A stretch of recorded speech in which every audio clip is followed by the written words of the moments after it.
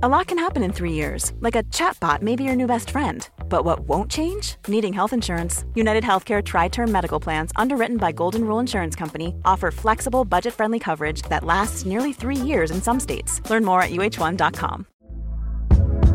Hey there, it's Michelle Norris. I'm host of a podcast called Your Mama's Kitchen. When I travel, I'm usually looking for a way to find a taste of home when I'm not at home. And one of the things I love to do when I am at home is entertain. And Airbnb allows me to do that. When I was in California recently, I rented a house that had a great kitchen. And when we were sitting around the table, we were all thinking, we're in someone else's house. Someone could be in all of our homes as well. If you have a home, but you're not always at home, you have an Airbnb. Your home might be worth more than you think. Find out how much at airbnb.com/host. Supported by thegeldeden.com. To browse and buy vintage lead shirts, player-signed prints and classic memorabilia, go to thegeldeden.com. The Square Ball, by the fans, for the fans, since 1989. To buy the magazine, read the blog, and to download the podcast, visit thesquareball.net. We're not quite top of the league yet and don't exactly have a full set of strikers. The defence isn't what you'd call watertight, and there are people looking angry in the West End car park. Referees have still got it in for us, and Steve Claridge is still on the Football League show. Yeah, season's well and truly started for Leeds United. Hello there, welcome to the Square Ball podcast number 33, and the challenge today is to not make it as depressing as podcast 32. So 3 happy chappies in the studio with me, Michael Normanson. Hello. Moscow White.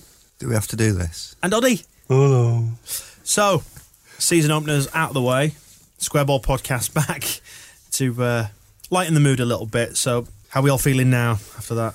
Well, better, we've just tucked into some Malm. We have just been eating lots of sweets. That could have been the problem last week or the week before. We didn't have any sweets, whereas now I think we've got slightly too many. So there's a sickness in the studio. Yeah, thank you to Ross Bell for sending us all those sweets. Did say that they would last the season. Half an hour, I make it, by my watch.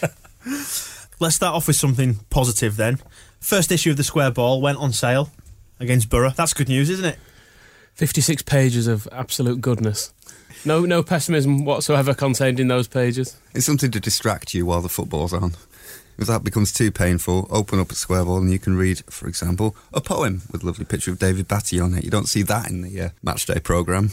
Yeah, so thank you to you if you were at Ellen Road on Saturday and you bought it or you've bought it online. We do appreciate your custom. It's going to be on sale again for the whole match, and it's still for sale online via thesquareball.net. As are subscriptions. If you want to get yours on there, do that. We should probably thank everybody as well for taking the price increase in good stride and rendering the 500 quid's worth of 50p's that were taken along spare unnecessary because everybody brought the right change. Thanks for setting us up for a mugging, by the way, next game.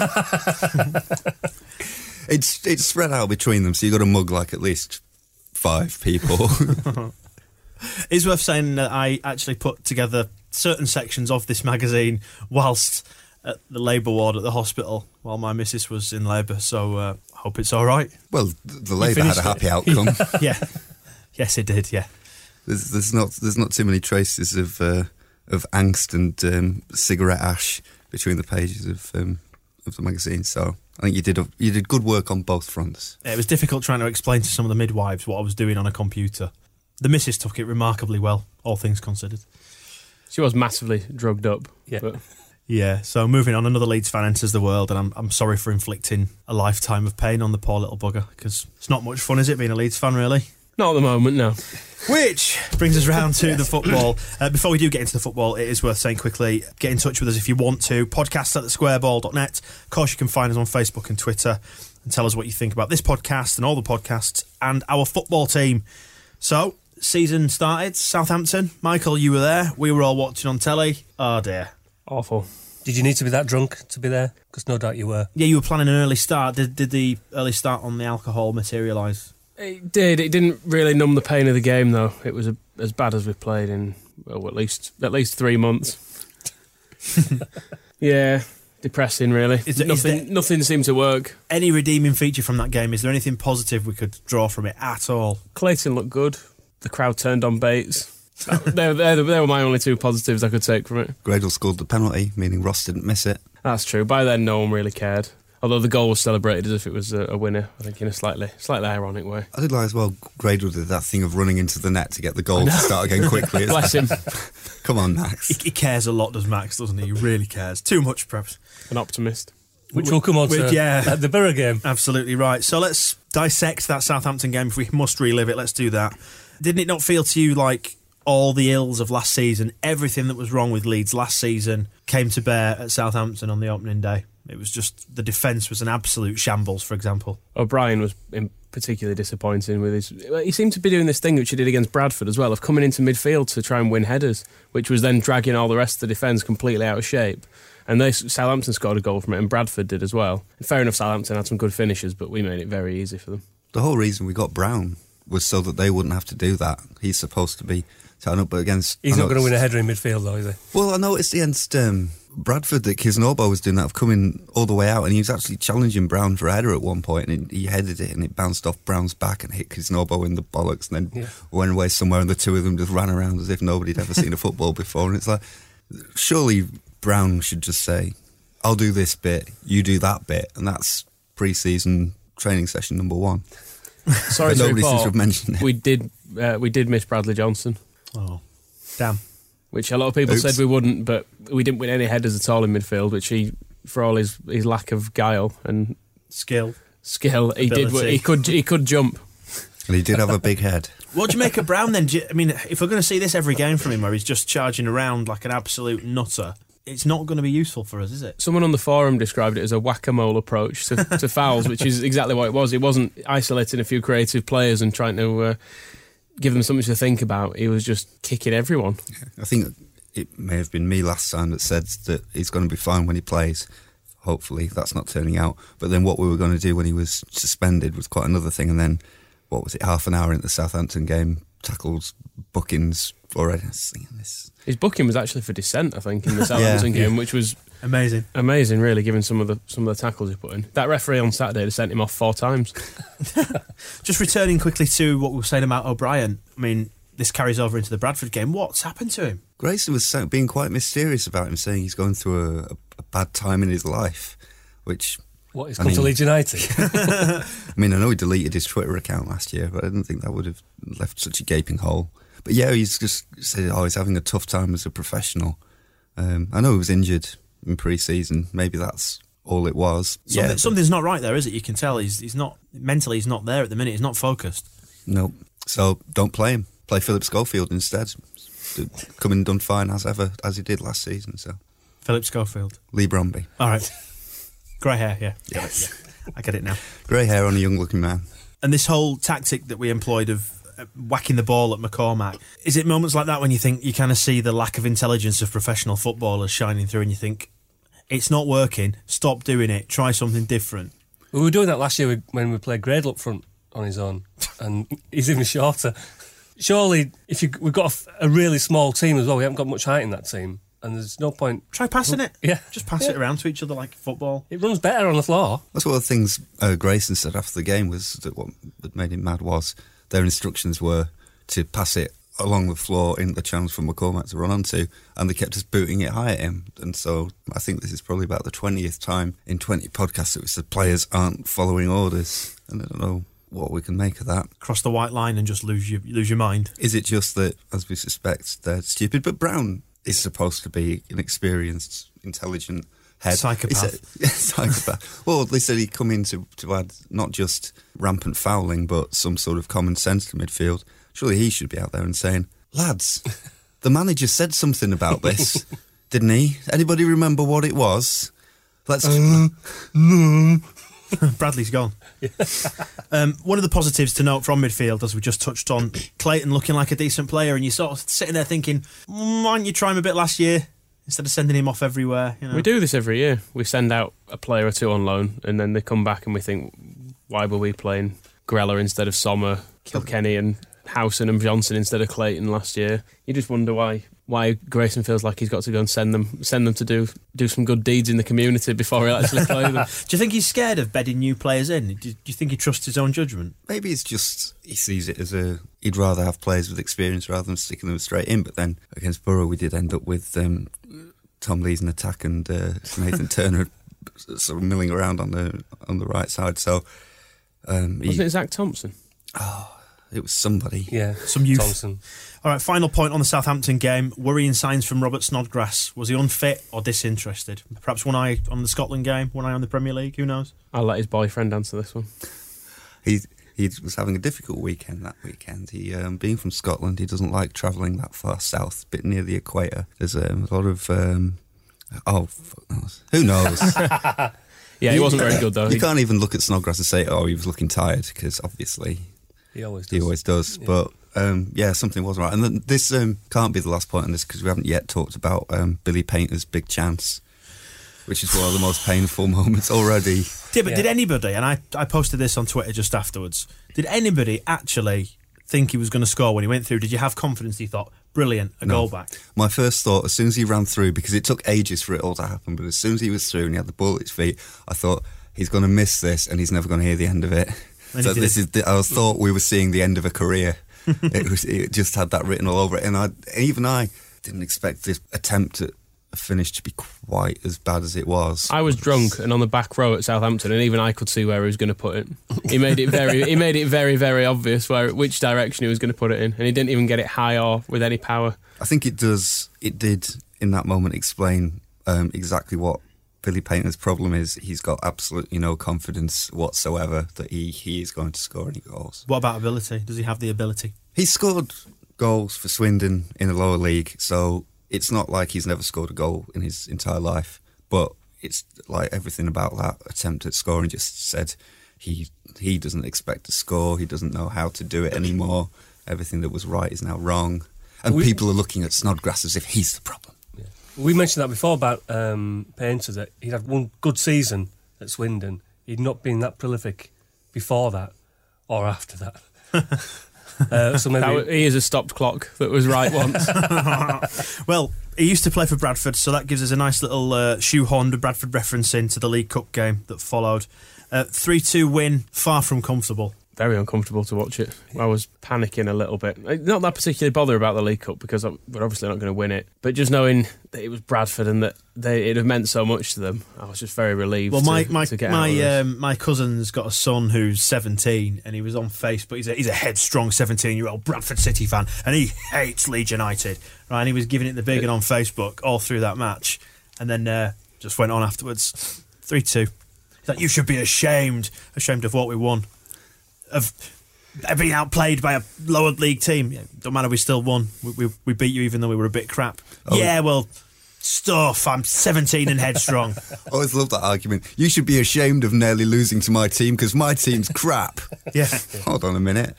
Yeah, good value though. Núñez looking like he's sort of getting there. He could be useful. Bags himself a goal or two. Missed a couple of chances as well, but yeah. He does seem... At least like he's getting in the right positions to score, which is always nice to see. Is what I think they call Lively is the cliche to use where Núñez is concerned. Tricky feet. Yeah, he's got a very nice first touch, and he does look like he will create something. And importantly, he can pass to players on our team, which he seems to be able to do. He can also keep the ball too long and lose it. Yeah, it's a bit like the early days of Gradle. I'm not sure how well we'll cope with two scampering midgets in the middle of the park. But I like him. He's just. Not quite there yet, but he's like Clayton. He's a positive. Positive, and Tom Lees as well, which sounds like Leeds, so that's a good thing. Someone pointed out on the forum, very difficult to type Tom Lees without writing Leeds. Your fingers just naturally hit the D key halfway through. But no, he was very good. And that Beckham-esque cross for McCormack's winner. It was beautiful. Or equaliser. His goal, yeah. Do you think with this game, ultimately, it was just a case of we were a bit crap, as we sometimes are in the League Cup against lower division sides, and quality just won out in the end? They tired, sort of shot their bolt, and we just rode it out and took our chances. Well, a year ago we hammered Lincoln 4-0. So yeah, that's different. I mean, there's the whole Leeds Bradford thing, and they were really up for it. Lots of travelling fans. We're a bit shaky, you know. I suppose the main message was that without Connolly and O'Brien on the pitch, everything was fine. So as soon as they went, everything sort of looked perfectly acceptable again. We were helped out as well by them completely giving up on defending at 2-1, because once we'd got the equaliser, which was completely unmarked, then we seemed to just get through them at ease. And Clayton got better as the game went on as well. And if we move on to the Borough game, Yeah, he looked stronger, didn't he? Yeah. Yeah. On to Borough. As you mentioned then, Connolly and O'Brien dropped for this match. And we looked stronger. That was a rare bit of backbone from Simon Grayson, because straight after the Bradford game, I left on the phone in on Radio Bates, and somebody phoned up and they said, "Well, what's annoying is Tom Lees has come in and done well. Why has Grayson dropped him for the next match?" And Eddie Gray said, "Well, we don't know if he's dropped him for the next match yet, because it's not till Saturday." And the guy's like, "Well, you know what's going to happen," and it all became a bit flummoxed. It wasn't much of a conversation after that.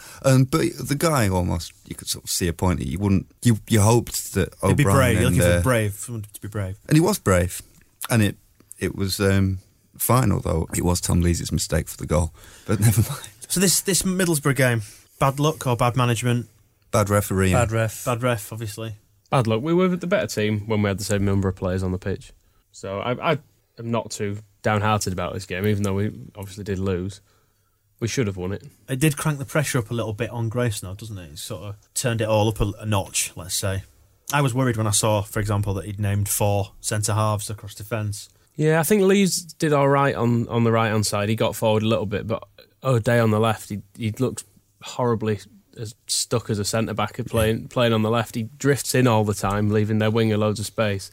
And there were several times when he got the ball, he just didn't move with it when he had like 20 or 30 open yards in front of him. And he just stopped on the ball and then looked round for a bit before hoofing a diagonal ball. And you just thought, just run forward into that space. It's not difficult. Before we turn to the sendings off and whatnot, a positive to be drawn from Lonergan. Good performance there. Yeah, a couple of really good saves, yeah. And a couple of really good chances towards the end as well. Yeah, because he'd not looked too good against Southampton and Bradford. I wouldn't say he didn't look good. Yeah, nothing especially bad, but some of the goals you're thinking... could he have done better? Maybe. Could have. But then... Is he trying to compensate for O'Brien in front of him? Yeah. I'm thinking... Fucking hell. But then 2 fantastic saves against Borough, and then I like it when a keeper comes forward, especially in the second game of the season. He was pumped up for it as well. You could see he was ran into the box, clapping his hands, desperate to It was halfway in our own half, and he was looking to the bench, saying, "Can I go up? Can I go up?" And then as soon as he got the nod to go up, and a big cheer from where we stand. Go on, lad, go on. This could cost us the game, but never mind. It gave everything a lift as well. We needed something. It is something like a booking or a tasty challenge, isn't it? Sometimes that somebody's showing a bit of effort and a bit of desire, which is not necessarily been absent all game, but we're not really. So if the crowd needs revving up, even if it's 20 minutes gone, send him forward. Whoa, there's an argument. Get your bodies in. Yeah. Instead of sticking Tom Lees up front, we could have taken Lees off, brought Rahubka on, and played Lonergan up front. Would Lonergan be better up front than Painter? It's a partnership worth considering. We should remember that Painter's similar scoring injured record at the moment. Oh yeah, injured. Ahem. Yes. Poor Billy. He has the same number of goals as Paul Robinson does for Leeds. With Painter. That's worth noting. Well, that's what Lonergan's going after, isn't he? He's going after that record. Referee. Then we can't not talk about the referee. Disastrous performance. Is that fair to say? Shocking. Yeah. Set the tone early on by booking Gradle for nothing at all. Really, it was a foul, but. It's just a foul, just get on with it. And then from that point on, every tackle you expected a booking, and he didn't generally disappoint. I missed the Middlesbrough player getting sent off, but it was time that all the people... There was a guy asked, he was coming down from the cop, and I said, "What happened?" And he was like, it was a total joke. Howson didn't touch Howson, and he shouldn't have been sent off at all. And the word that we have written in our notes here, Anthony Taylor referee, prick. I think I wrote that. And you were right. And this is the guy that the Sheffield United game, we looked this up, didn't we? And he sent off Snodgrass and Jamie Ward for Sheffield United. Is this correct, yeah? So he's got form. He sent Snoddy off just after he'd come on, as I remember. I think Snoddy came on as a sub and then was sent off within about half an hour for 2 yellows. He's a Leeds United hating bastard. There was not a bad tackle in that game. Where sometimes you see 3 players sent off and you expect there to be people steaming in all over the place and 22-man brawls, but there was nothing. There was just about 3 powder puff tackles that all led to sendings off. Especially the Howson one, where he'd actually give the free kick to us anyway, and then was about to book the player on the floor. That Howson one, when I've seen a replay of it since, and if there was any contact at all, it was an accidental clipping of legs. So to send him off for it is just ridiculous. One of these little Hitlers, put your stamp on the game and ruin it kind of people. It certainly ruined it. As somebody pointed out on the forum, I think If it was changed by the fourth official at that point was the linesman who'd just gone off injured and been booed all the way. So you wonder if he just said, right, show these wankers who's an injured linesman. This is what an injured linesman can do. It's like a trapped fox when it starts. You're trying to rescue it, but it just fights back. How many... What? So the big news from Ellen Road and Thorpe Arch is that we have another player, which is always nice to hear. This man is no stranger to us. Andy Keogh now arrived on loan until January, filling a gap in our forward line with all the injuries and whatnot. Are we happy? Are we indifferent? It's hard to be too delighted because you get the feeling he's not a player we've been chasing all summer. He's a player who has been available for the right price, and that's why we've ended up with him. That price being very little. Yeah. I'd be more excited if it hadn't been for Wolves' statement about Leeds United. They need the help. They need some help. So we've let them have Andy Keogh. It's like, is this what it's come to? We can only get players out of pity. Yeah, he's not the Premiership fringe player I was sort of hoping we were. That was Steve Howard, wasn't it? Was apparently the one that fell through. That agent was after a permanent deal on 12 grand a week, of which we paid 8. It still fits in with Bates's policy. Yeah, I mean, but being cheap. We just wanted a loan. Apparently, surprise. I mean, I'm not really bothered that we missed out on Steve Howard because he plays well against us, but that's because we can't cope at all with big shithouse strikers. I'm quite open to the idea of him being any good. There's enough of a story there, you know, the homecoming reject, proving his first interview today said, I think they let me go too quickly. So, you know, he's obviously got a little bit of point to prove, as the old saying goes, whether he's capable of proving it or not, whether he'll just be another non-goal scoring striker, 1 in every 6 games. It's the record we're looking for. But I think the hope is we can stick him up there with McCormack, and if nothing else, he's got to be a better option up front than Tom Lees, who shouldn't be up front. I felt a bit sorry for Tom Lees, it's worth saying, because I thought on his debut, he's a centre-back, he starts at right-back, then he finds himself up front, and you think, poor lad. But, I don't know, Keogh's not exactly a target man, but he is at least taller than McCormack or Gradle, so he might win a header, you never know. A better chance of catching those balls that are hoofed up front. And Becchio is apparently running again, so it could just be, he could end up being a summer replacement before too long. It's just... Is that definitely weeks, not months then? God, if he's running, I don't know. It's a positive sign. He will score again. But yeah, so Andy Keogh, keep him till January and just have him, get him through what has to be called a striker crisis, and then keep him around when it's downgraded to just a, I don't know what the next threat level is. Just a crisis. Defcon 4. Yeah. I heard on, I think it was TalkSport, I was listening to on the way in, and they did a little transfer roundup, and they were saying that it's with a view to a permanent move. Do you think that would be good business? I think that's probably just because Wolves want rid of him. I don't think it's actually... Isn't that in every loan deal? If a player turns out to be brilliant and the parent club wants rid... Unless it's a promising youngster, that generally is the case. Yeah, we still haven't got Lehigh back, have we? If we had Becchio and Sommer both fit, would we need Keogh? Would we need Forsell? That's my next question. He's training with us, isn't he? I'll put him in the Michael Brown category of someone who might have been a brilliant signing about 6 years ago. But I don't know. What's he been doing since he left Birmingham? He was always an odd one because he played at Birmingham for years whilst still technically being Chelsea's player. They just kept loaning him there every season. He'd score a load of goals and he'd go back to Chelsea. Like, can I play now? No, back to Birmingham. And now, now he's pitched up. So he's got that bit of Premier League glamour about him, but is he the signing we were waiting for? If he's actually got any legs is that left. Premier League glamour without the Premier League wages? Well, yeah. And Ken likes that, doesn't he? Downgrade from Chelsea if he wants to come here. So watch this space. We'll come back to it in 2 weeks. One thing I did want to ask about, the whole Mendy situation. Now, this is a strange one. I feel sorry for him if the stories in the press were to be believed. We kept him here for weeks, not even giving him his dinner money. And then we've just said, I don't want you. We've got loads of wingers, haven't we? It's like if Paddington Bear had been found at the station and then just left there. The end. Yeah. And his money pinched from him. Actually, we've got plenty of bears at home. But they don't eat jam sandwiches.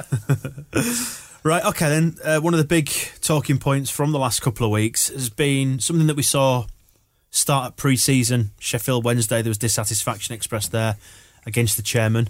naturally, as you saw at Southampton, it spilled over there, and now it's formulated into a full-scale protest. These are just a few dissenting voices. Most people think he's doing a good job. Well, again, I know you've been facetious, but at what point do we acknowledge that the worm has turned, has it? Is it just frustration at the start of the season, or do you think there's been a real sea change? I think it's the fact that we brought Zach Thompson on against Borough. That's how weak this squad is, that we haven't got any great... I know we've got 2 strikers out, but we started with a full-back giving him his debut and bringing on an academy lad. It's the lack of investment. Is it a case that we knew what the weak areas were and we're now seeing this transfer policy or the club's failure to be good in transfer negotiations? Well, Ken's pointed those out himself at the end of last season. He's said in interviews that his defence has been poor, and that's where we need to strengthen. Has he kind of almost signed his own death warrant in that respect, that he's identified and been public on what's wrong, and yet the transfers are his domain? Yeah, he's kept going on about what we're going to do to solve the problems in the squad, and then he's done absolutely nothing to actually solve the problems. That's what I'm saying. Is he now being identified as part of the problem that, we say we need these players, so we identify these players, and then we just don't get them? None of them. That's because he's now blaming the agents being greedy and players not being realistic in terms of what wages they want or will accept. He's blamed everybody being on holiday, then he's blamed the agents for messing around, then he's blamed players for being greedy, and now he's blaming just the dissident fans. Do you think people have just basically seen through? They've had enough of it, really, of the stuff that's coming out. There's only so many times you can tell someone you're going to do something tomorrow, which is what he basically just does every week. He comes out and says, "Oh, pretty soon you're going to be seeing some stuff," and then, oh well, there's a lot going on behind the scenes. Yeah, you would have seen some stuff, but for this. But next week, whew. And there is a big tangible cream monument to the fact that there has been some money available at Elland Road. No, they're from separate budgets. He said that quite clear. He said that, didn't he? Two distinctive types of expenditure. Which is ridiculous, and I love the analogy you made on the forum, Michael. It's probably worth repeating for the sake of this podcast. Yeah, just saying, I'm going to explain that now to my girlfriend, saying, the money I spend going to Leeds, it doesn't at all infringe on the holiday fund or anything, because they're from 2 distinct budgets. So don't ever complain about that, because that money could never have been used for anything else. His justification, he's saying nobody will lend money to buy players because there's no way you can demonstrate how you will repay it. You can borrow money short term to improve properties. The repayment comes from more rents and blah, blah, blah, blah. I don't think I believe him. I think that's what it comes down to. If there's money available to be loaned to Leeds United Football Club, surely Leeds United Football Club can do with it what they see fit. But then again, it depends if it's been secured against the future income from those sources. But the obvious thing to look at is it's probably been secured against season ticket sales, hasn't it? Well, this is the thing. We have the highest turnover in the division. We take in more money than anybody else in the division. So I don't see why a bank would say, well, I'm not sure you're going to make this money back, just if we're just relying on the fact that you get £7 million a year through season ticket renewals. One of the other things he said in this rambling statement was that Leeds need to make money from income streams other than the basic admission price. It's like, our basic admission price is sky high. I don't know how much more money Leeds United need to take in when we're paying that much through the gate already. It doesn't, you're getting loads and loads of money from the tickets. It's not enough. We need to make more. You're not spending on anything. Where's it all going? Well, can I just, can I just make a point on this, that currently working on a blog post, and a little article that I'm going to do with a guy who stayed in the Chelsea hotel a couple of weeks back, and he works in leisure and tourism, and we're sort of going to look at it from the hotel angle. And obviously, like you said, the East Stand is a testament now to the lack of investment in the team, because that's where it's going. And he made a very, very good point in the sort of thing that we're formulating in the emails we've been sending back and forth, saying that if Leeds do go ahead and build the hotel, I think it's 380 rooms spread across the 2 hotels, they'd then have to try and fill those 380 rooms 365 days a year to make this work. At present, they can't fill a 40,000-seater stadium 25 times a year. It's currently at about 65% occupancy, and it's an excellent point. Why not fill the stadium with fans? Especially when it's such a reasonable price to get in. I think that has shown with the Middlesbrough game, because for the opening game of the season, at home anyway, you expected pretty much a full house, don't you? There was notable big empty spaces. I think Hull, by the looks of it, there's going to be even more big empty spaces.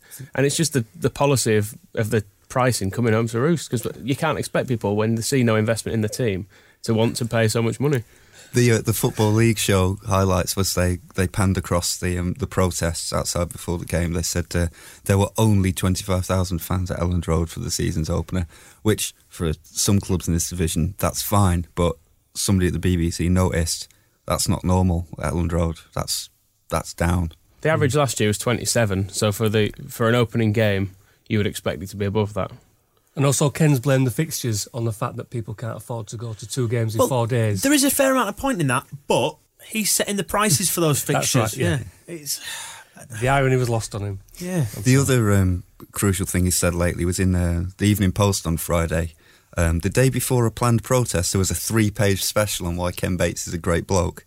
Well, it wasn't quite as bad as that, but it was telling that this was... Ken Bates suddenly decided that he was going to be Mr. Giving interviews as soon as people had made a claim they wanted to go and shout at him in the car park. We're still waiting, Ken. Yeah, we'll give him more. We'll give him 6 pages if he wants. Probably 2 of those would just be to get a picture of him on there because he's quite a large gentleman.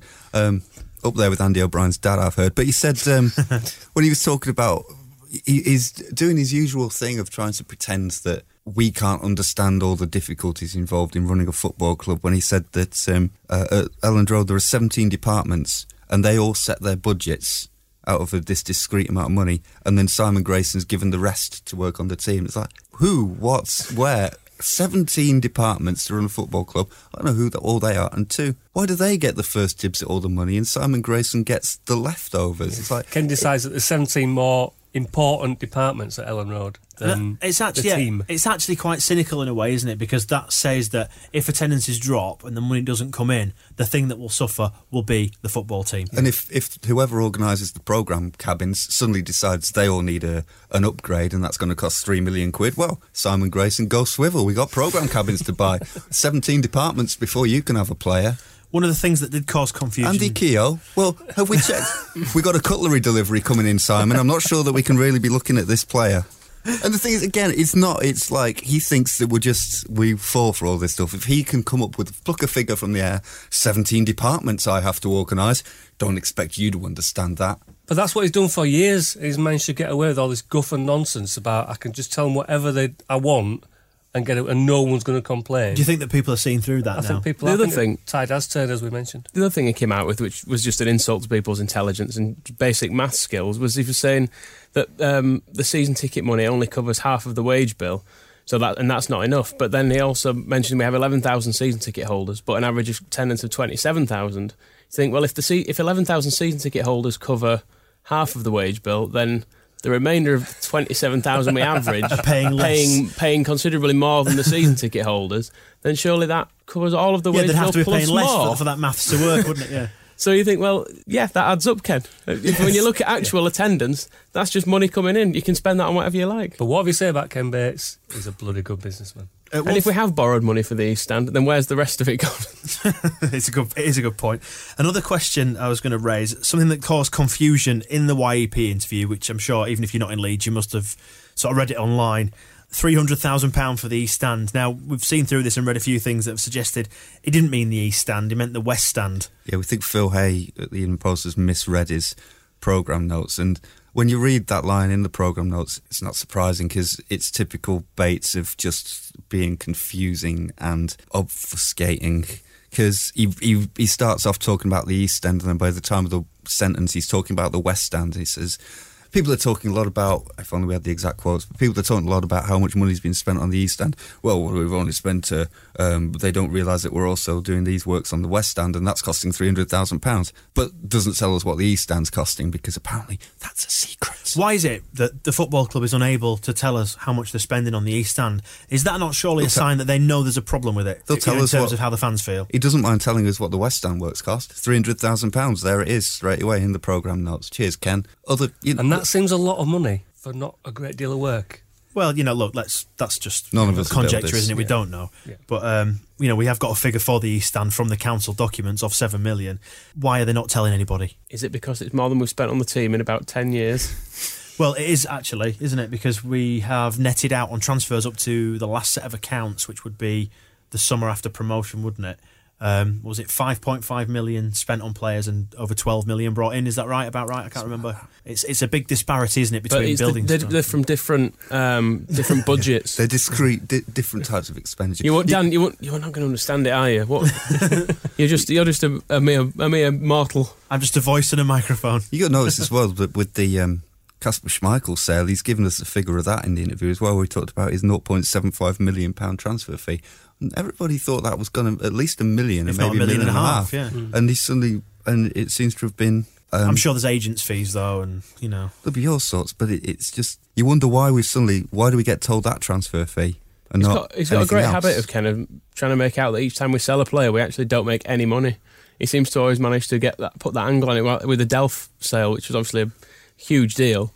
Just sort of went, yeah, well, we don't get that money and it's in instalments, and Bradford are owed money, then there's agents' fees, and to be honest, we've only actually got about £8 once we've paid everything, so I don't know how we sold him. So, I mean, realistically speaking, because we're just basically lobbing bricks at Ken Bates here, but are we talking about all the things that are now becoming real bugbears with the fans, that people are fed up of hearing stuff that doesn't ring true, is inconsistent? Well, now they're in the car park and they're outside the club shop yelling at him, and they're planning to do it again for the whole game. And whether it's going to do any good, well, it won't shift Ken Bates, I don't think. Well, it was sort of giving it the come on, give me some more. Yeah, he'll just love it. But what it will do is, nationally, the BBC have picked up on it, so it was on anybody watching the Football League show will go, oh, things aren't right at Leeds, wonder what's going on there. So it becomes a little bit more noise about it. People at Elland Road who perhaps haven't necessarily worried too much about Ken Bates, you're going to notice a couple of thousand people yelling in a car park. So they say, well, they can't all just be angry without a reason. And so it builds up and it builds up, and it won't. It's not like Ken Bates was going to go, oh, I hadn't realised you were all so upset. I'll take it all back and I'm going. It won't work that way, but it will perhaps just anybody around who's... the rumour mill was flying around. There were text messages I was getting at the weekend saying Far Eastern consortiums and forums are going, oh, we've heard people are coming in for deals. So it starts to just... It rocks pick the boat, up. Doesn't it? Yeah, the other thing is when he's talking to the London press and telling them how well they're doing and we're debt-free, and they all believe that, and they think that most Leeds fans are behind him and support him, they'll realise they don't. Do you think it'll all go away as well if the football team starts winning? Because I do. Largely. I don't know. It depends if it can gather enough momentum until then, but the downside is that for it to really gather momentum, we have to be losing every single week, which is not what any of us actually want. So it's whether or not you'd rather see Bates got rid of and us relegated. What was quite heartening, well, not heartening, but in terms of a disruptive sense, was that when we were winning against Bradford, there was still a chance of Bates out going on. Yeah, I think on Saturday during the game against Middlesbrough, the referee took a lot of the brunt of it. Yeah, and I think Bates got away with a little bit through most of the Borough game. I think it did turn towards the end. I mean, that's it. It can keep it that way if people are yelling at Bates outside and then yelling for Leeds United and for Simon Grayson inside. Yeah. Well, in actual fact, Grayson is a little bit culpable, I think, this season, isn't he, in terms of some strange tactical decisions. But the chance, 2 games. Yeah, but the chat. Yeah, but he's done it last season as well. You know, he's got he's a strange man. He's got weaknesses to his management abilities, but I think the pro Simon Grayson chants are a clear demarcation line from the fans of Selling a little or a lot? Shopify helps you do your thing however you cha-ching. Shopify is the global commerce platform that helps you sell at every stage of your business. From the launch your online shop stage to the first real-life store stage, all the way to the did we just hit a million orders stage. Shopify's there to help you grow. Shopify helps you turn browsers into buyers with the internet's best converting checkout. 36% better on average compared to other leading commerce platforms. Because businesses that grow, grow with Shopify. Get a $1 per month trial period at shopify.com/work. Shopify.com/work. Hey there, it's Michelle Norris. I'm host of a podcast called Your Mama's Kitchen. When I travel, I'm usually looking for a way to find a taste of home when I'm not at home. And one of the things I love to do when I am at home is entertain. And Airbnb allows me to do that. When I was in California recently, I rented a house that had a great kitchen. And when we were sitting around the table, we're all thinking, we're in someone else's house. Someone could be in all of our homes as well. If you have a home, but you're not always at home, you have an Airbnb. Your home might be worth more than you think. Find out how much at airbnb.com/host. One size fits all seemed like a good idea for clothes. Nice dress. It's a t-shirt. Until you tried it on. Same goes for your healthcare. That's why United Healthcare offers a variety of flexible, budget-friendly coverage for medical, vision, dental, and more. So whether you're between jobs, coming off a parent's plan, or even missed open enrollment, you can find the plan that fits you best. Find out more about United Healthcare coverage at uh1.com. That's uh1.com. Supporting him. We're supporting you and the team, but we're not progressing. Yeah. Nobody can pretend that Simon Grayson's perfect, but I think what he displays is human weaknesses, whereas what Ken Bates displays, I'm trying to think of a way of saying inhuman weaknesses, but that's not exactly what I mean. That's fine, we get you. Ken Bates' problems seem to be much more of a systematic approach to really running the football club for Ken Bates' benefit rather than for his benefit. Whereas dictatorial. Whereas Simon Grayson just messing things up slightly. And I think at the moment, two discrete problems, two discrete pots of money. Bates is the bigger problem, as far as I'm concerned. Simon Grayson may have more impact on the football pitch, but he did fine for us the last 2 seasons. He's been good for Blackpool before. Ken Bates has been a terrible human being for 50 years. So, is that all? At least, in your opinion, in my opinion, is there a way back for Ken Bates from this? Do you think, if this carries on the pitch? Well, yeah, because he owns the club, so he can basically do what he wants, and he's the kind of. I mean, in terms of people buying into his vision, that's what I mean. He can invest in the team. That's what it will take. But he's made it clear that that's not going to happen. Well, it won't. The tide won't turn back then. The only way it could turn back is if the new East Stand opens, every single box is sold, every hospitality package is sold. He says, brilliant, we've got 20 million. That was in this pot, but through a miracle, I'm transferring it to the other pot, and that's all yours, Simon. It's a fair point. Finally, in this section of the podcast, worth reporting that the Supporters Trust has now opened up membership for free to all, which I think is a positive step, regardless of whether you kind of buy into the philosophy of it or not.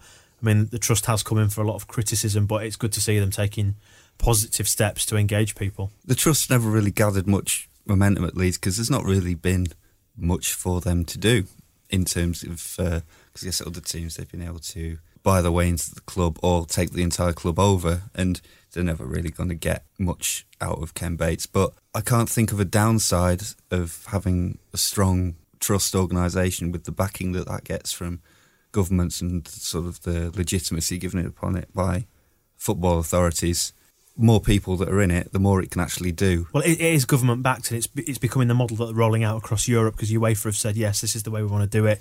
The government in the recent governance inquiry said exactly the same thing. So it's a movement that's growing in strength. If you like the idea of the fans owning a decent chunk of Leeds United at some point in the future, this is probably as good a chance of any of it happening, and it's free. I'll tell you what, there was a very good blog post put on our blog by Simon Butler about this, saying if it's not to be Bates, the alternative might not be a rich sheikh or Russian. The third way, something like the Barcelona model but applied to Leeds, which would have to, I guess, be sort of based around a trust sort of model. It's worth a go for nothing, not a lot to lose. And plus they do get involved in sort of smaller scale stuff. They lobby on behalf of fans that have difficulties with the club. I mean, for example, if you returned the ball faster than the ball boy at Elland Road on Saturday and suddenly found yourself with the weight of 17 men in suits starting needless aggravation in your direction, perhaps a supporters trust with a lot of Leeds fans behind it could then contact people at the club on your behalf and make sure that you aren't singled out for a banning order or such. Or you could just get your pots out in the Sunday Sport. The Square Ball Podcast, supported by thegeldeden.com. Let's talk season openers now then. Now we're at the non-business end of the season. It's the first time, is this correct, that we've lost our first 2 league games in a long, long time? Moscow, you've done the research into this. According to my Leeds United various statistical books, we've not lost our first 2 league games since 1980-81. Not the season before we went down. And if we lose our first 3, it'll be the first time since 1945-1946 season, which I believe... was there anything happening around that time? Or? Well, it was the first season after the war. Oddie was home safe. Fuck off! Thank God. Home guard. After his harrowing experiences in Dad's army.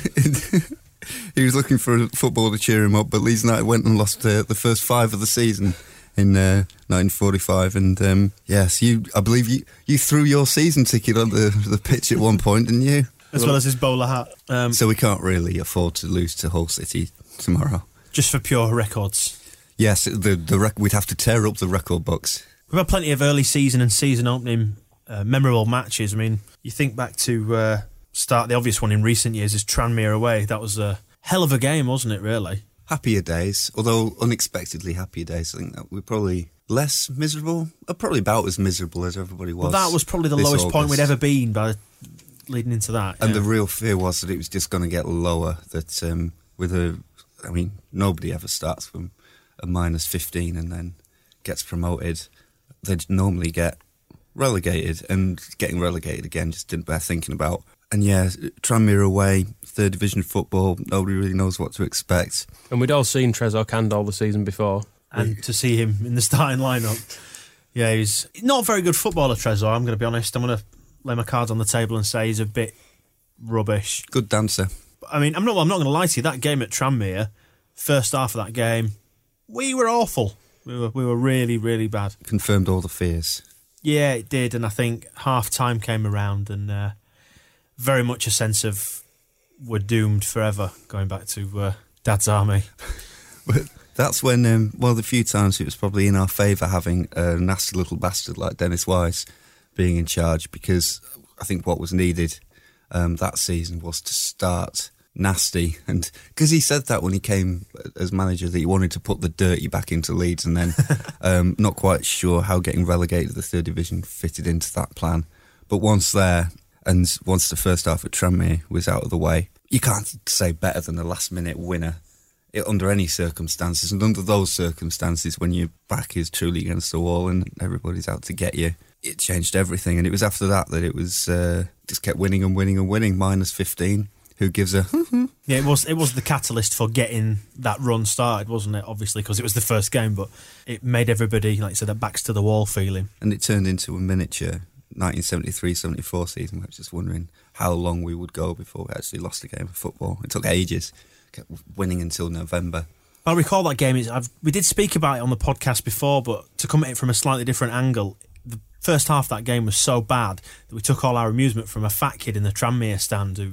This is the thing I have mentioned on the podcast before, when he was lifting the pie up to his mouth at half-time, and he'd been giving it the big one in the first half, like, come on, when you're next to the home fans, when you're away. And everything calms down at half-time, everyone stops and settles down a little bit, gets something to eat. But he went and got this pie, and he was just, he had it about waist high, and every time he went up to his mouth, they were going, oh, you fat bastard. He was sort of unashamedly stuffing it into his face, even though everyone was doing it, and he started giving it the belly and all that, and he got arrested in the second half anyway, which was great. And then the big payoff was, of course, like you say, the last minute winner, when it was just one of those pure, unadulterated moments of absolute... And the celebration as well. Of joy. Which was quite something. It changed everybody's mood. We could do with something like that now. Yeah. Did Trezor sign for Plymouth in the end? He didn't turn up. He didn't turn up, did he? No. Have they found him yet? No, he's missing. Oh. Well, he's still out there then. We can get him back. Oh, God. Missing presumed being Trezor. I don't think we'd be that stupid as to go backwards that far. He'll be illegally parked outside a nightclub somewhere, won't he? Well, they sent him back as a mascot, just to do some somersaults when we score. They said he was going to... they were supposed to meet him off the train in Plymouth, but they went to meet the train and he just wasn't there, and they couldn't get hold of him on the phone. And should have got on Billy Painter's bus. Thinking back to other early season games, Michael, you've identified one that, Well, yeah. This is one I remembered because I remember thinking it was going to be a good season, and to look up the exact information of it, I found an old BBC report, and the BBC clearly shared my feelings on it. Leeds eased past Manchester City to get Terra Venables' Ellen Roquereau to an impressive start. Goals from Nick Barmby, who was superb on his debut. Mark Viduka and substitute Robbie Keane ensured Leeds coasted to victory, and the manner of their win suggested they could mount a serious title challenge this season. Well, that sounds like it was a good season. When was that? That was Terry's first season, the first of many glorious title-winning, FA Cup winning, Champions League storming years that followed. When did he Leeds legend Nick Barmby? Barmby. I mean, the fans' favourite. Did anybody else actually kind of welcome Venables with a bit of cautious optimism? Do you think that it'd be all right? We might get us playing some decent football here. I was well up for it. I wanted to see his Christmas tree. I thought it'll work a treat for us. I was hoping he was going to sort of revert back to what O'Leary had sort of stopped doing, which was that young side full of attacking flair. Paul Ocon. Paul Ocon. But it didn't quite work out that way, really, did it? But then I suppose he was... An awful bastard. I wouldn't say he was an awful bastard. He was a right money-grabbing orange prick. Everything was sort of getting sold around him, though. It was, but... One player at that start of the season. Yeah, but it was betrayed by the Woodgate thing. I mean, Ridgedale was and the just Ferdinand thing. pathologically lying about things. Ferdinand going beginning of the season, before the season. There was still no reason for him to play Paul Ocon. No, that is the unforgivable. Decorum Batty was still at the club and he played Paul Ocon. Hey, you know, time and time again. Yeah. You know, you think back to the Christmas tree, which was obviously a 4-3-2-1, wasn't it? It sounds like the name of a good game show. That might work. 4-3-2-1, and everyone's done a slight tweak on this, haven't they? Now it's the very much en vogue formation of 4-2-3-1, so pushing a man further forward. So it's all just numbers, really. It is the en vogue formation. You just got to free your minds, and the rest will follow. No, you're never going to get it. Never going to get it. But he did say probably the second or third best squad in the Premier League and turn it into shit. Well, it says a lot there. You know, they were saying we could mount a title challenge, even though by this stage we had Sol Ferdinand. I think Woodgate hadn't quite gone, had he, by the opening? Woodgate No, it went in January. November. Oh, yeah. January window, wasn't it? Yeah, we still had the basis of a squad that external people thought could win the league. External people? Yeah, I think that's the big thing, is that internally the whole place was shot from top to bottom. And I don't know, I never really thought it mattered a great deal. Venables came in and did a very bad job of managing, but I'm not sure. He did blame the players as well for not wanting to learn and not being up for it. And yeah, and then that does kind of... Bowyer was being a prick, like, constantly all the time. It does kind of ring true about that, what Danny Mills said about there being a bit of a cabal of players who were just sort of out on the lash all the time, and perhaps O'Leary had formed such a tight-knit group of players that ultimately, I guess, saw him lose his job, and then maybe Venables couldn't sort of chip through that exterior. And there was that much going on. I watched, I think I mentioned this on the podcast last year, but I watched the game against, it was when we were talking about Lee Bowyer, I watched the game against Malaga, the home leg, when we got knocked out of the UEFA Cup. And that was the game where, after 10 minutes, Michael Bridges went down injured, never to be seen again. And while he was being stretched off the pitch, somebody ran out of the West Stand to actually attack Terry Venables. And this is like 6 weeks into the season. And then Bowyer's stamping on somebody, and he never played for Leeds United again after that match. And then you had Dominic Matteo was in, because it had the Radio Air commentary on it, and he was injured, so he was in the stands doing the commentary on that. And by the end of the game, he just sounded like he actually left 5 minutes before the end, and it left Bradders, and I think it was Ian Snodding just going, he didn't look happy, did he? And like, no. I think he needed to go and be alone for a while. It just hinted that nothing was particularly right. It was rotten. But at least we won 3-0 against Man City. That was when was it Sven had just taken over? Keegan was in charge still. Keegan was just taken over. It was the battle of the former England managers. And they would obviously have been freshly back in the Premier League at that stage, wouldn't they, after their hideous relegation to League One? Yes, they were. They had Nicholas and Elka playing for them that day. Man City, they'll never amount to anything anyway. Well, it just shows that maybe there is hope for us. Look at them now. we could have our own private plane. Moving on to yours then, Oddy. You've picked out a game from the 90s. Yeah, the West Ham away. Still Leeds City back in those days. 90. No, the 1890s. The 1990s. You're going to fucking cop it, you lad, weren't you? This was the one where they won 2-1 down at West Ham, wasn't it? It was a Yeboah-inspired victory. Was this the green and blue kit? It was, yes. Yeah. Where I think he got a header, and then he smashed one from about 10 yards out, which... Did he not thump that? It was a volley, was it? Or a half volley, at least? Proper smashed it. If there wasn't been a net there, that ball would still be travelling now, I think. I love Tony Yeboah. I absolutely... I think he's the best striker I've seen in my lifetime. Yeah, I imagine him in that kit as well. When I picture him, that's the kit he's got. Obviously, you sort of rate John Charles up there, but... Oh, God. Well, he's going to kill us today. No, yeah, Yeboah, absolutely top throw, wasn't he? Yeah, and those thighs, awesome thighs. Yeah. And then you follow... Beautiful, shiny, throbbing, beautiful thighs. It was the first home game was the Liverpool one, wasn't it, with... We followed that on the Monday. We followed that with the Liverpool victory, and then we thought he'll never score another good goal like that again. No. Down to Wimbledon. Yeah, Wimbledon. Break your net. It was just a good day out in East London. A very, very hot day, I remember. Very drunk, very hot. And the Leeds win. Beer and heat go together really well. Yeah, they do, yeah. They do. I find that's a good mixture. They do. We had something like a good team at that point, didn't we? In the UEFA Cup, Tony Yeboah. It was that sort of year-long spell where Yeboah was absolutely invincible. He finished every the end single of the game. previous season on fire. It started again. Every single game you expected him to burst the net from about 40 yards out.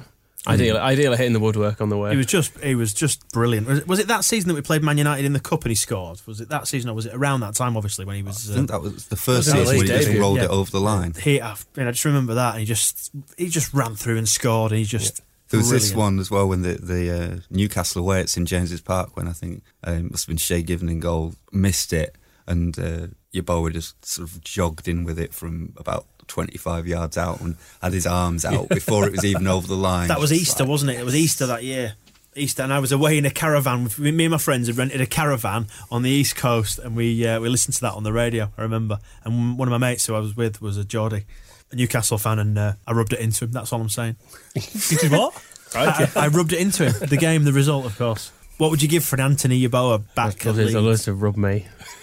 Rub his big thighs with baby oil. Michael's question is a good one.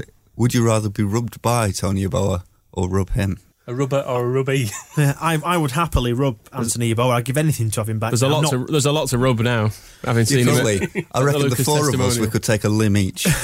And we probably, after an hour's work, we still wouldn't be done. It's a massive unit now, isn't he? He's a really big unit. I was really disappointed with him at Lucas's testimonial, because he was one of those players you thought, he'll have put on weight, of course he will, but... Well, there was always a fat kid fighting to get out there, wasn't there? But he'll still have a shot on him. But bear in mind, I think when we played for us, apparently he was actually born about 20 years before his official birthday. His official birthday is the 6th of the 6th, 66, which suggests he's made it up on the spot at some point.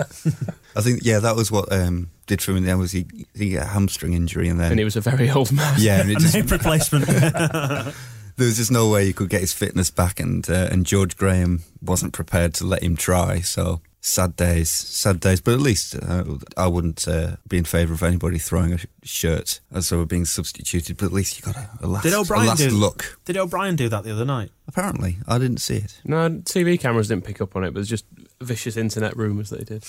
My particular favourite season opener, returning to Newcastle, was the 5-2 in the year that we got promoted, and although it was a defeat... You love to see Leeds lose. Yeah. Yeah, no, it was just a really particularly memorable day for me and the family, because we'd been on holiday, and back then Yugoslavia still existed. We'd been to Yugoslavia and it was still a communist country, which was interesting. But our flight back from Yugoslavia was delayed by something ridiculous like 14 hours. And we were planning to get back to Manchester Airport that morning. I think it was maybe about 6 a.m, something like that. And as it turned out, we ended up landing at Manchester Airport. I think it was about 1:30 we got in the car, and we had to get from Manchester to Newcastle for that game. And my dad made it somehow, and I think we got into our seats, which strangely were in Newcastle's main stand, if I recall correctly. Just in time for us to go 1-0 down, and Mickey Quinn bagged 11. Yeah, 4 goals out of the 5, didn't he? And after all the money I think Wilco had spent that summer, and we thought, yes, this is our season. And we went up there and we just got bloody thumped. Beglin and Thomas.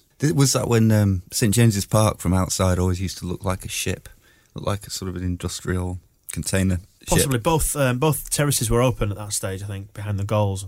They're the 2 main stands opposite. So didn't it used to have Newcastle United in like 30-foot high letters written across the back of it? I don't know. I will have to go and consult the Great Grounds of England by Simon Inglis when we get home. Otherwise it will bother me. In the return fixture, I remember that year, that's when Ian Baird scored, which I think was his last goal for Leeds, wasn't it, in the 1-0 victory that year. But yeah, that was a good end to that season, but the start of it was one that you just thought, oh, here we go again, spend money. It does show we can, well, I was going to say, we can start a season badly and then pick it up, but then you mentioned we'd spent money, so I suppose we had something in reserve to sort it out. Well, after all that joy and happiness, let's talk now about the games that are coming up, starting with Hull City on Tuesday, another Yorkshire derby. They don't like us very much, do they? I don't even class them as Yorkshire. A Humberside. Holland, isn't it? From the Benelux countries. They caused us trouble at Boothbury Park, or wherever it is that they play these days, at the back end of last season. We're going to beat them tomorrow, though. Because we have to, otherwise it'll be the worst start we've ever had since the war. So not winning just isn't an option. It is. It really is. With Andy Keogh up front, he's going to score. And Max Gray 2. And Johnny. Oh, yeah. This is it. How do we cope without Johnny House? We've not seen a Housenless Leeds United for about 5 years. Yeah, we have. He's absent for about 50% of games. OU. Harsh. Oh, that was it. It was too easy. Open It's goal. okay if we don't win tomorrow. We've only got West Ham to follow that. Yeah, it doesn't really. What's the record on 4 defeats? I didn't. Do we not go back I that didn't far? even dare to check. Well, What it'll are be the that. odds on 4 defeats? I could make some money here. I can tell you because it was that 1945 season, 5 in a row, 5 defeats in a row. Let's try and lift the mood slightly. Let's look at something positive. You don't want to just talk about the war and 5 defeats. You're like, Hey, we won the war. like Grandad from Only Fools and Horses. Come on then, let's try and put some positive spin on this at least. Hull lost to Macclesfield. It's a good point. Yeah, so we can beat Hull. Maybe we probably can't beat Macclesfield though, but at least we can. We got a chance against the Tigers. And of course, they lost to Blackpool at home, didn't they? So that's some sort of encouragement. Yeah, I watched quite a bit of that because it was like, football's back, proper football, not just like, I don't know, there was under 21s and stuff, wasn't there, during the summer? Watched a little bit of that Women's World Cup as well. I know that you were caught watching the Women's World Cup. Oh, well, sort of football. So when that came along, and actually, it's like, I think Women's World Cup was better than the Hull against Blackpool. Just, yeah, second division football, back with a bang. And yeah, but to beat Ipswich, I mean, Ipswich are looking pretty good. But there they are, there's Hull City, resplendent in their 1-0 away win. I'm worried. I'll be honest. Given the start we've made. Tense, nervous headache. Yeah. I just wish this was over already. What, the season? Yeah. Just plan our League One trips now, shall we? Oh, come on. It's not going to come to that. No, is we're going it? to beat them tomorrow. I'm confident. I think we played well on Saturday. We're never going to beat Borough with 9 men, were we? So No. I think with Clayton, Brown might come into his own. If it's a Yorkshire derby, I think he might get stuck in. And There is a thing with Brownlee, it could just be lack of match fitness. Hasn't played for 6 months, so just get that sharpness back and he might actually win the ball instead of the man at some point before Christmas. Don't mind if he wins the man if he gets away with it. if he gets sent off tomorrow, we've got Howson back on Sunday. Yeah, we'll so just turn about. yeah. Squad rotation. I reckon if we've got 11 players, and you know we've got actually more than one striker now, so we've got at least a different option to just Lumping the ball at Ross. yeah, or sticking children up in attack. So It will be interesting to see the team he plays because he has got decisions to be made. I was going to ask, do you think he'll go 4-4-2? With Keogh and McCormack, presumably. And then maybe Sam in for Gradle, possibly. Could be. Stick with the wingers. yeah, I'll go with that. Clayton and Brown in the middle. That's what I'd do. Stick with Lees and Bromby. We'll see how much he proves us wrong tomorrow then. Yeah, Probably with the 4-5-1. Yeah. Connolly and O'Brien back in, and Lee's up front. Lees can keep his place up front. Keogh not ready, so he won't. Actually no, because Grayson said today that Keogh was going to start tomorrow, which is surprising because for a club that likes to keep everything close to its chest, for Sells at Thorpe Arch training, and Andy Keogh will start. So first name on the team sheet, it's got to be good. Well, we'll see. Isn't it crap going into a season at this early stage? It's been so bloody downbeat about everything. Cheer up then. Well, I'm trying to inject positivity into this, but isn't it hard at the minute to You're not even fooling yourself. to look at these games and think we're going to get something out of them? I mean, like, let's move on to West Ham. Another game on the telly. Oh, I mean, they started with a defeat to Cardiff, but then they've gone on and beat Doncaster Rovers, of course. Is this going to be the hardest away game of the season, or one of them? I wouldn't be fooled by them defeating Donny because lucky early goal and then not really much more. With the team they've got and the money they've spent, they should be beating Doncaster by several, and they didn't. And so when they've lost to Watford tomorrow night, I'm confident that we will go to Upton Park, the Berlin ground, and roll them over like the useless. Like, I'm sure Sam Allardyce, he'd roll a long way if you got him at the top of the hill and pushed. And that's what it's going to be like. Someone's put in the notes here, Sam Sweaty Allardyce. Why is that? Just to remind ourselves that he's there, just in case we'd forgotten. Why specifically Sweaty? I think it's because I mentioned Paul Sweaty Jewell later on. Yes. For Ipswich. So we're going to be talking about sweaty men. Okay, Yep. That's fine. I saw him being interviewed after the Doncaster Rovers game, and he's looking fatter than usual. I know he makes a big play of big fat Sam Allardyce, but jokes are jokes, Sam. I mean, look after yourself a little bit. It's a stressful job. It's Carew, going back to the Champions League days. Carew playing for them now, is he? Yeah. Poor man's John Parkin, some have said. Yeah, I mean, on paper, obviously, their team is terrifying with Nolan, Parker, Carew. You just think, oh, Jesus. We'll be lucky to get out of this with... Prutton, is he there as well? No. Unfortunately, George McCartney's just gone there. Yeah, we've got a chance. Saving grace. Snodgrass will have a fielder. We'll have time. He'll play like blooming Maldini against us. You just know it. No, I reckon having had him in our team. I meant Maldini now. Having had him in our team last season, I'm sure our wingers must have just, after the shit he put them through last season, a number of times they must have looked back at the full-back position and just gone, you useless waste of space, wages. Arsenal game. Snodgrass probably looked at him every single time. I may as well just have missed that penalty, as this is what we get. And this is his chance to pay back. Nutmegs left every single time. It's true that the money... But when we got that Arsenal Cup money, that went into a pot which could only be spent on loanee. Could only be spent on George McCartney. Yeah. Backs. Obviously sometimes you can double up as a defender on wingers. Can we double up our wingers on that defender? Yes. I think all about him. I think Leeds will be straight down that. Is the one? Him. I had to spend a season at Bury because of you. Whatever you do, get it down to the right wing quickly. All right, okay. Well, we've got a chance. Might be a very slim chance, but we've got a chance. And after West Ham, we're on to the Doncaster game. Is that just a bit of an inconvenience? Got a good chance of winning for once. At least it's not far. It's going to cost a little bit to get there, though. If you Was it 17 quid on the official coaches? Apparently, the bargain. official Limousines. Is that a sedan service where you get carried to and from the coach as well? I don't know. For that price, they should guarantee a win. Yeah. You can't charge 17 people to go to Doncaster. No, that's wrong. You can't charge people 17 quid to go to Doncaster and then put them through a defeat. So I'm hoping that ludicrously high coach price is a guarantee of a victory. Plus, Andy Keogh versus Richard Naylor. There can only be one winner. It might be cup tied. Yeah, I thought of that while I was saying it, but... what do we expect from the Donny game? Because we've sort of overcome our little hoodoo with them. I think their struggles, didn't they, towards the back end of last season? I would expect us to win there because I think they're one of the few teams in this league that I think we probably are definitely better than when I look at them on paper. But we play on grass, not paper, don't we? That's the problem. Most games that I do go into them quite pessimistic, but you'd never tell from the tone of this podcast ever that that's the case, you know. But Donny, I actually look at their team and I think that's quite a crap team. So do you think we'll beat Doncaster and then lumber ourselves with a really inconvenient cup run that distracts us from our relegation battle? Which will continue at Ipswich, of course, on the Saturday afterwards, which is another massively tough away game. So 3 away games on the bounce, including the Donny game. Well, again, you're Ipswich, a bit of a West Ham where they've spent a lot of money and they've bought some good players and they've bought a lot of players that apparently we wanted. Like Lee Bowyer and Stockdale and Keith Andrews have all been linked with us and have all ended up there. Stockdale's a Leeds fan, though, by birth, so hopefully he'll do us a favour. Throw a few in. He could... Oh, no, he can't be cup tied because it's a league match. Ignore me. But although they hammered Bristol, it looks like Bristol are going to be rubbish this year, and then they lost a Bristol are another of the teams I expect us to beat.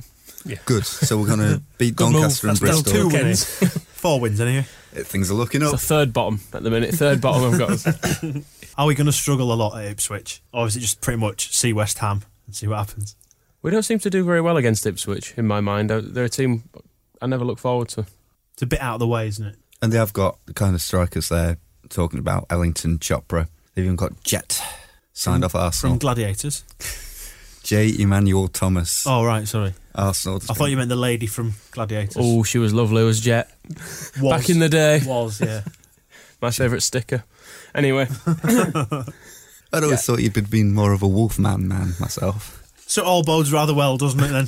What we've seen so far. Is it over yet? We're going to have to find a way to inject some life into this bit of the podcast because it's really difficult to talk about Leeds United playing football. Turn it into something else and not a Leeds United podcast. Why don't we make a Gladiators one? We've made a start on it there with references to Jet. Nightshade, she was particularly unattractive. I always remember, because there was Shadow was done for drugs, wasn't he? He was on the rides, wasn't he, Shadow? But everybody said, you could tell by his eyes because he had big bulbous eyes. It's like, oh, well, not surprised at all. Oh, if those are the only criteria, I mean, there's a... How do you reckon we're going to get on the Atmospheres then this week? Well, it depends if Wolf's up to his old tricks again. They've got to try and keep him in line because he's just often... He's out of control. John Anderson tries his best. Yeah, he's just got no respect. He's got to just go back to his job at Foot Locker. John Anderson's an experienced referee. You know, he's there to be respected and listened to. And you got people like Wolf just ignoring him. It's disgusting. They need a respect campaign. Okay, listen, let's return to Leeds United as much as we might not want to. I sort of prefer this fantasy world. Yeah, it's better, isn't it? It's easy to talk about. I wonder what Eunice is doing now. I'll just make a note to myself when I get home. Google.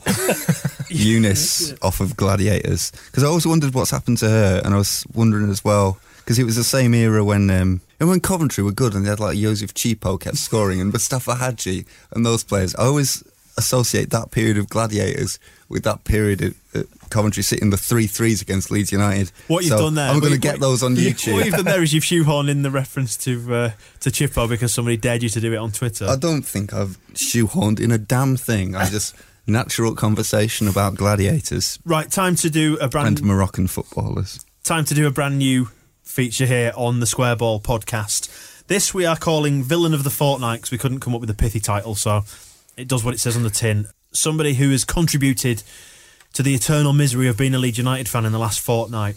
Wolf off Gladiators. Yep.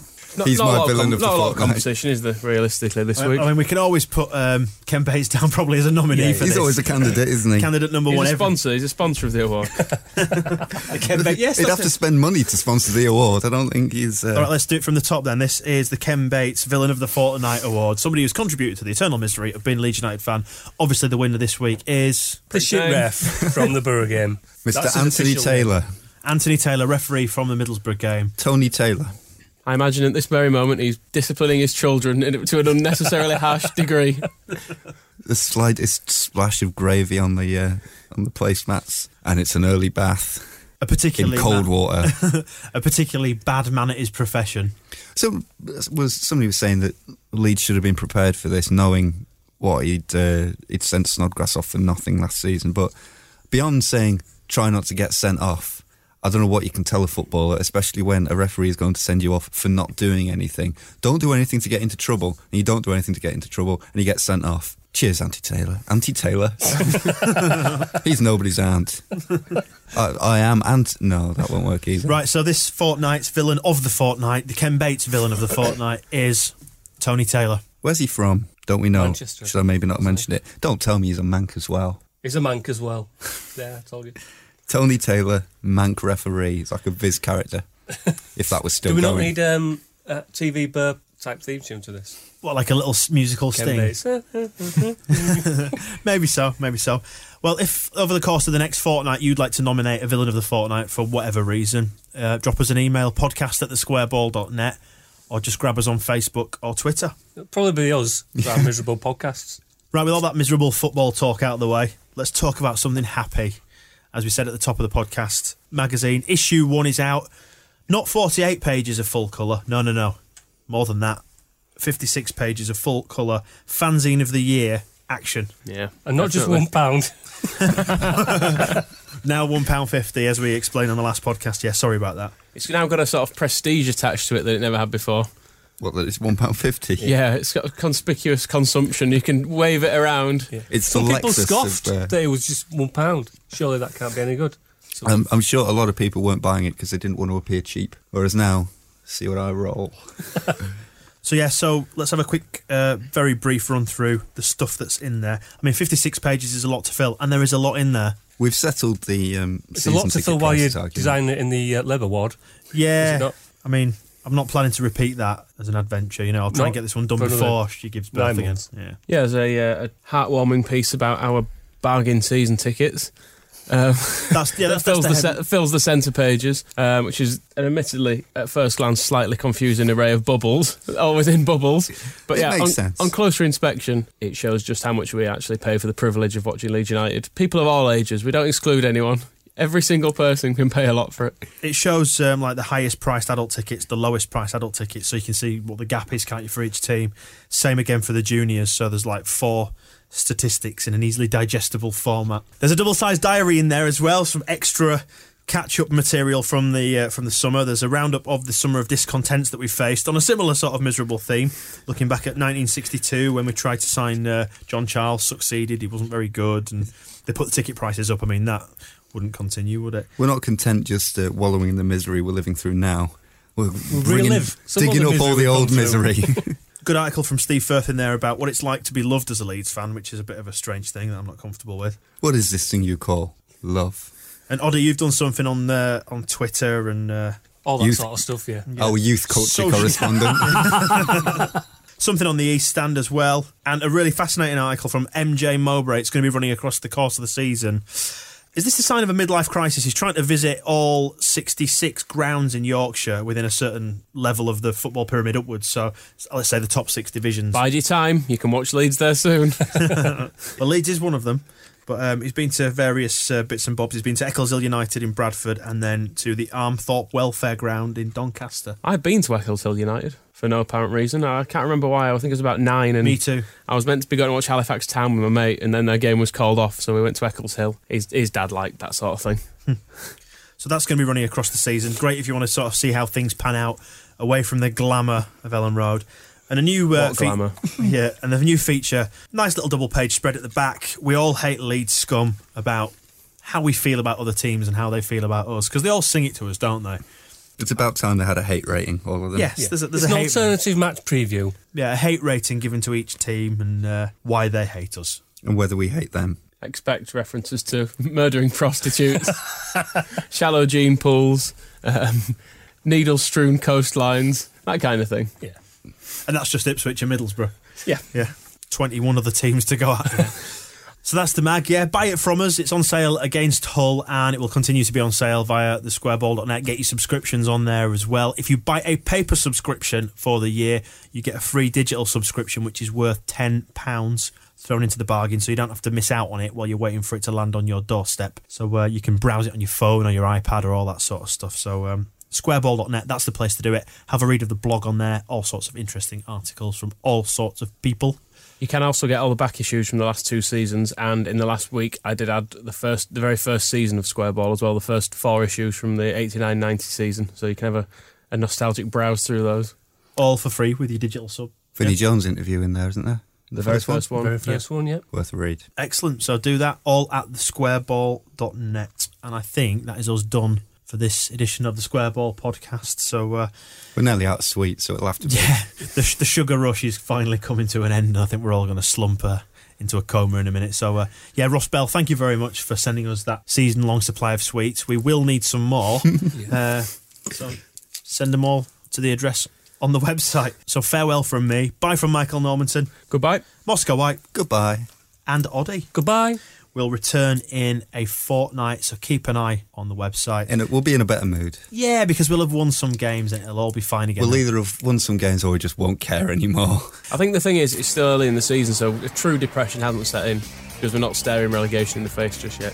We'll wait until about January when we're cut adrift, then the real misery will set in. Get in touch then via email, podcast@thesquareball.net. Get us on Facebook, get us on Twitter. Find everything you need about us and the podcast at thesquareball.net. We'll see you in a fortnight. Ta-ra! The Squareball Podcast, supported by thegeldeden.com.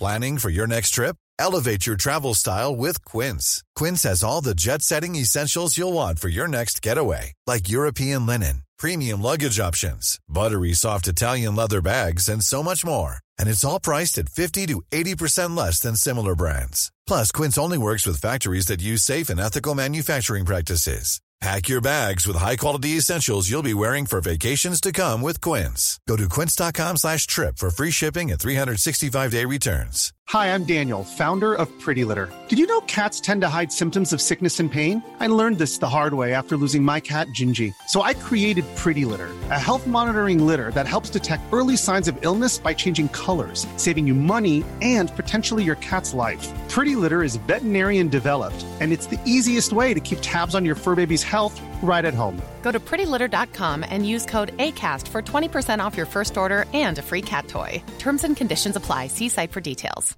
Planning for your next trip?